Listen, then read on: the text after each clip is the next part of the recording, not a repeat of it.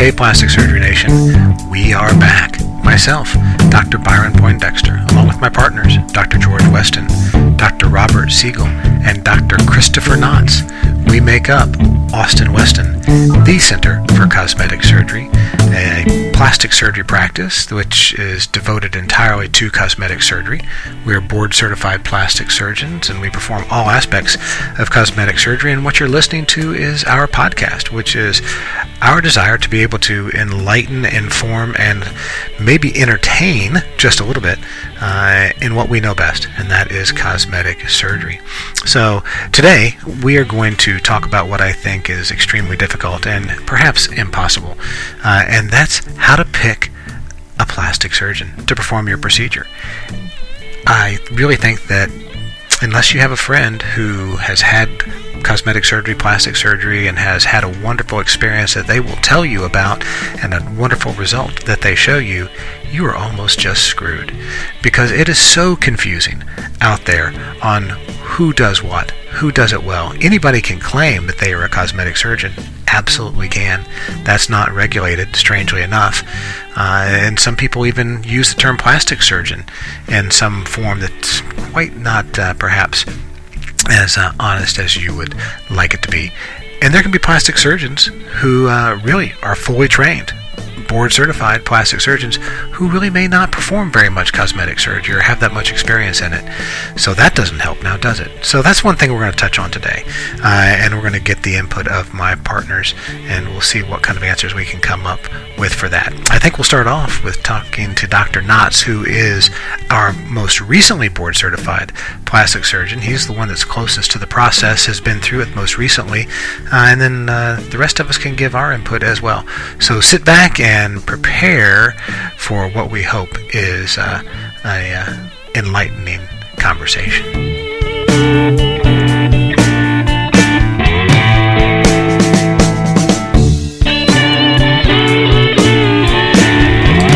Okay, Dr. Poindexter, or Dr. P, as my patients like to call me. I'm back with Dr. Knotts, and we're going to talk about board certification. So welcome, Dr. Knotts. Thank you, and thanks for the intro. I'm kind of excited to do the podcast thing.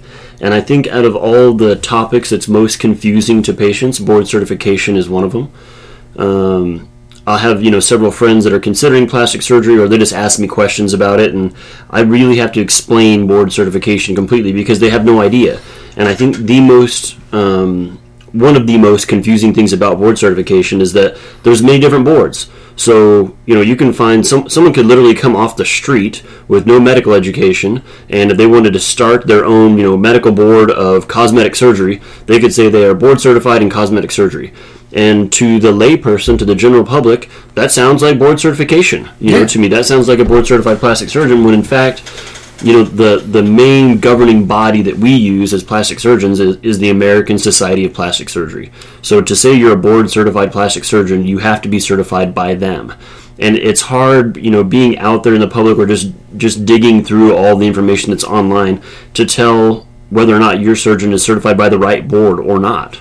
Yeah. So, and it's even confusing, to us. We have so many different options. But so there's the American Society of Plastic Surgery, which is a group that we belong to, but we're actually certified by the American Board of Plastic Surgery. Now, to be a member of that society, you have to be certified by that board. Dr. Knotts made the great point, the American Board of Plastic Surgery, that's who are the people that are trained to do all the reconstructive stuff that you might think of. Breast reconstruction, or if you're in an auto accident and you have to have reconstruction of an injury to your leg, or children who have cleft lip and palate.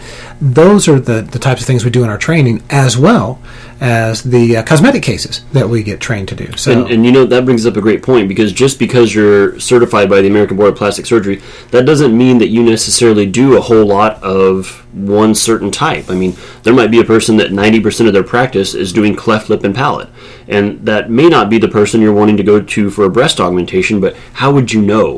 You're having to wade through things online. I always tell people, go to their website. If you think you found a good surgeon, go to their website, spend a little time looking through their videos, spend a lot of time looking through their before and after photographs.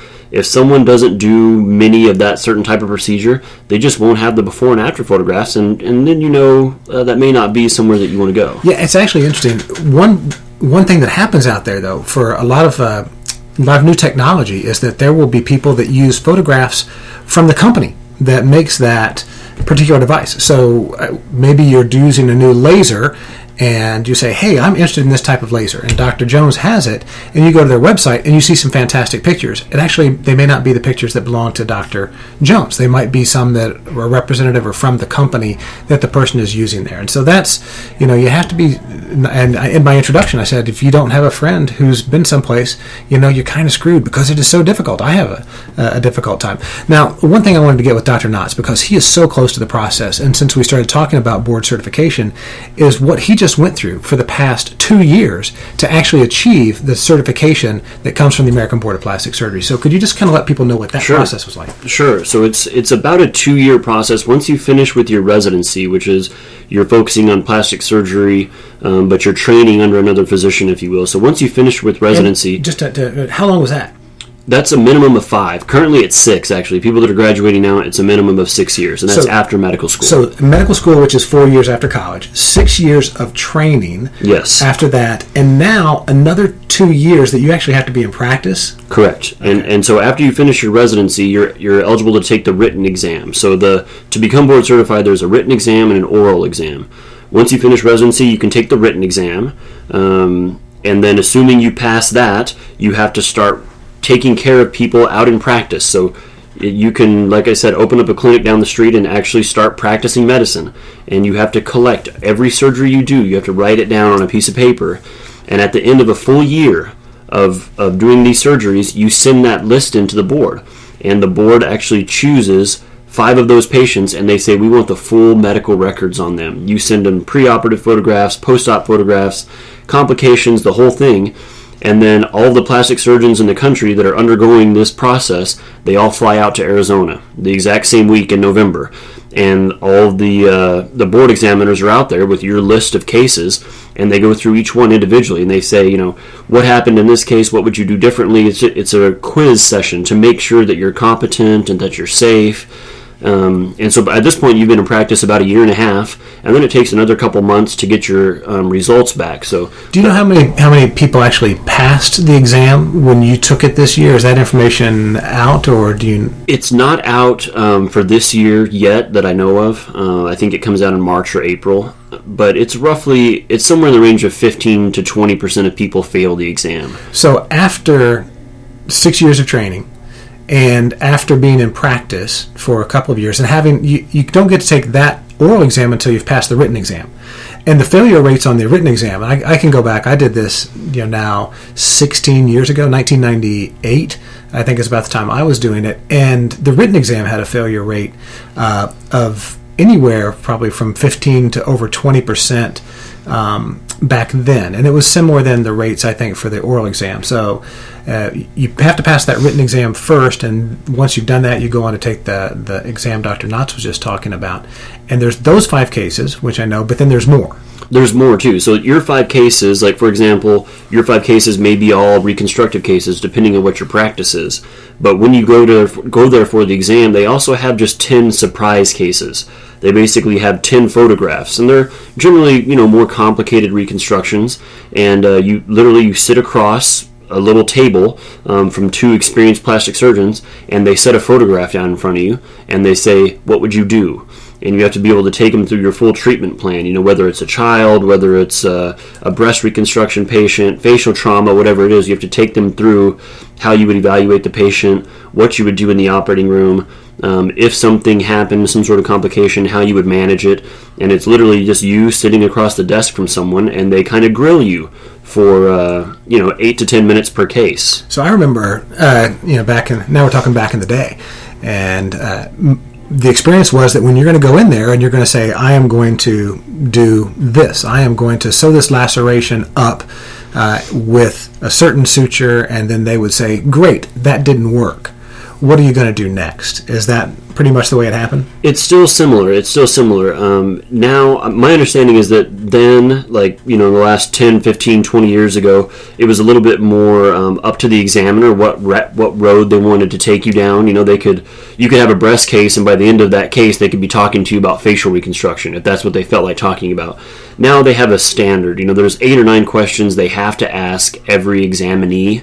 So they have a certain list of complications. But in general, yes, they lead you to the end of your knowledge base, or you just get them, all the questions, you answer them in a satisfactory way, and they move on to the next case. So the options would be to go to 6 years of training, do including specialty training in plastic surgery, go into practice, pass a difficult written exam, pass an even more difficult oral exam, and then be certified by the American Board of Plastic Surgery, or you could take a weekend course at the Hyatt and be certified by whatever board just happens to be out there, the notorious Board of Cosmetic Surgery of Virginia. And that's what sets us apart, is the degree of training and knowledge base that even takes to be able to sit for the exam. So if you know that your surgeon is board certified by the American Board of Plastic Surgery, you know they've been through a lot. They went to an accredited medical school. They did an accredited residency. They took these 2 hard exams and passed it. So they have a nice broad base of knowledge, and that's a great place to start if you're looking for a plastic surgeon. That's fantastic. And now my experience, I'm a few years down the road and a few wrinkles more, and if you could see Dr. Knotts today, he looks lovely. He just had a chemical peel. His skin is fantastic. Mm-hmm. He doesn't like it to move, so he's just had Botox too. Just had Botox. He said it. I didn't, so I'm not really feeling any medical information. But a few years down the line, as I said, I have to be recertified. So I've already been through the process again. Now, 10 years from the time we did that, I had to go back, take another test. Right, and that's my understanding is that one's a little different. By then you subspecialize, right? Can you? Yeah, but I didn't have to answer all the questions, or as many questions about pediatric plastic surgery, as many cleft lip questions, as many questions about burns. There were some there, absolutely. You still have that core knowledge base that they required, but they allow you to kind of guide. So I was answering mostly questions about cosmetic surgery, and I'm due up again in 2019. So that's my next step, and that one probably gets me through retirement at that point. 2019, 2029. Yeah, he's ready for me to go. So, well, there you have it. That is the board certification process, and what we'd like to come back with now, in just a little bit, I'd like to get the even older guys in here, Dr. Siegel, Dr. Weston. Maybe we can talk a little bit more about distinctions in choosing your cosmetic surgeon, even just beyond the board certification. What are some things to look at? So we'll be back in a little bit with that. Thanks very much for hanging in with us. Thank you. And we've been talking about how to choose a plastic surgeon. And now I have Dr. Weston and George. This is a microphone. It's hooked up to a computer. Okay. So you just get close in there, and whatever you have to say. How do you choose a plastic surgeon? That's what you want to know? Exactly. Oh. But back when he started, that's why I had to point out it's a microphone. They did most things on stone tablets. So I don't know what we've learned over the years. He's still good with a chisel. Yeah. So I can do anything with a hammer and a screwdriver. Do not worry, okay?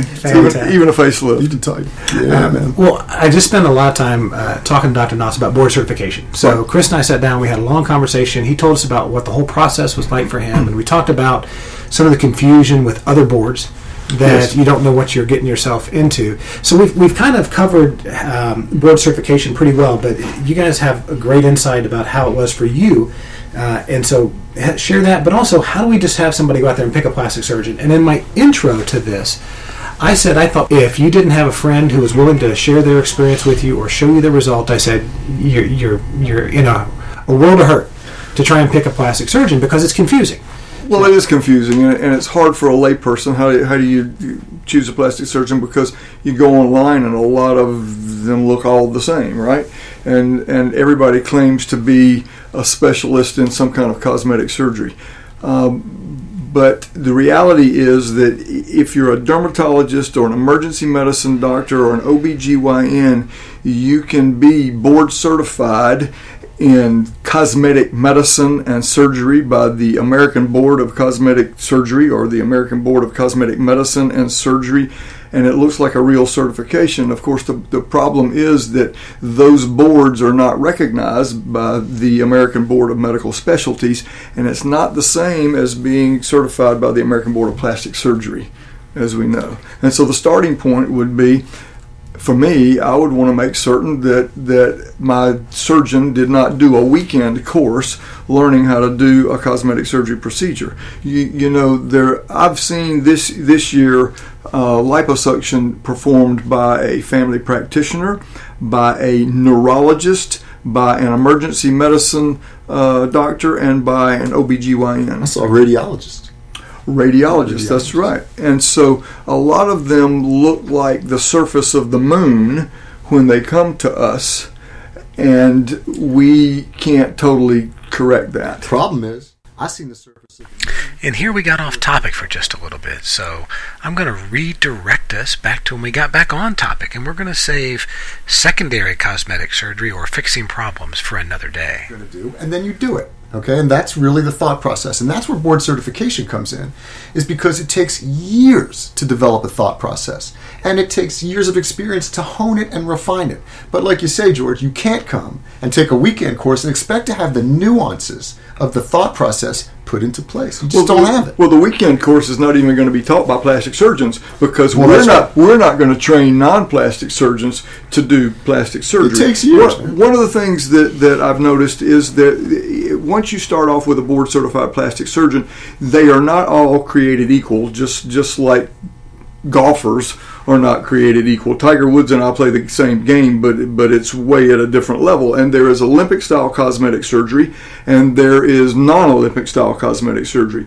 The ones of us that really specialize just in cosmetic surgery, you would think probably do cosmetic surgery better than the surgeons that don't specialize in it. And what I mean by that is that only 10% of board certified plastic surgeons perform exclusively cosmetic surgery. The other 90% of board certified plastic surgeons do a whole lot or mostly reconstructive plastic surgery, like breast reconstruction after mastectomy, burns, cleft lips and palates, and those kind of things. If your plastic surgeon does mostly reconstructive surgery, you wouldn't want to go to that plastic surgeon to do your facelift.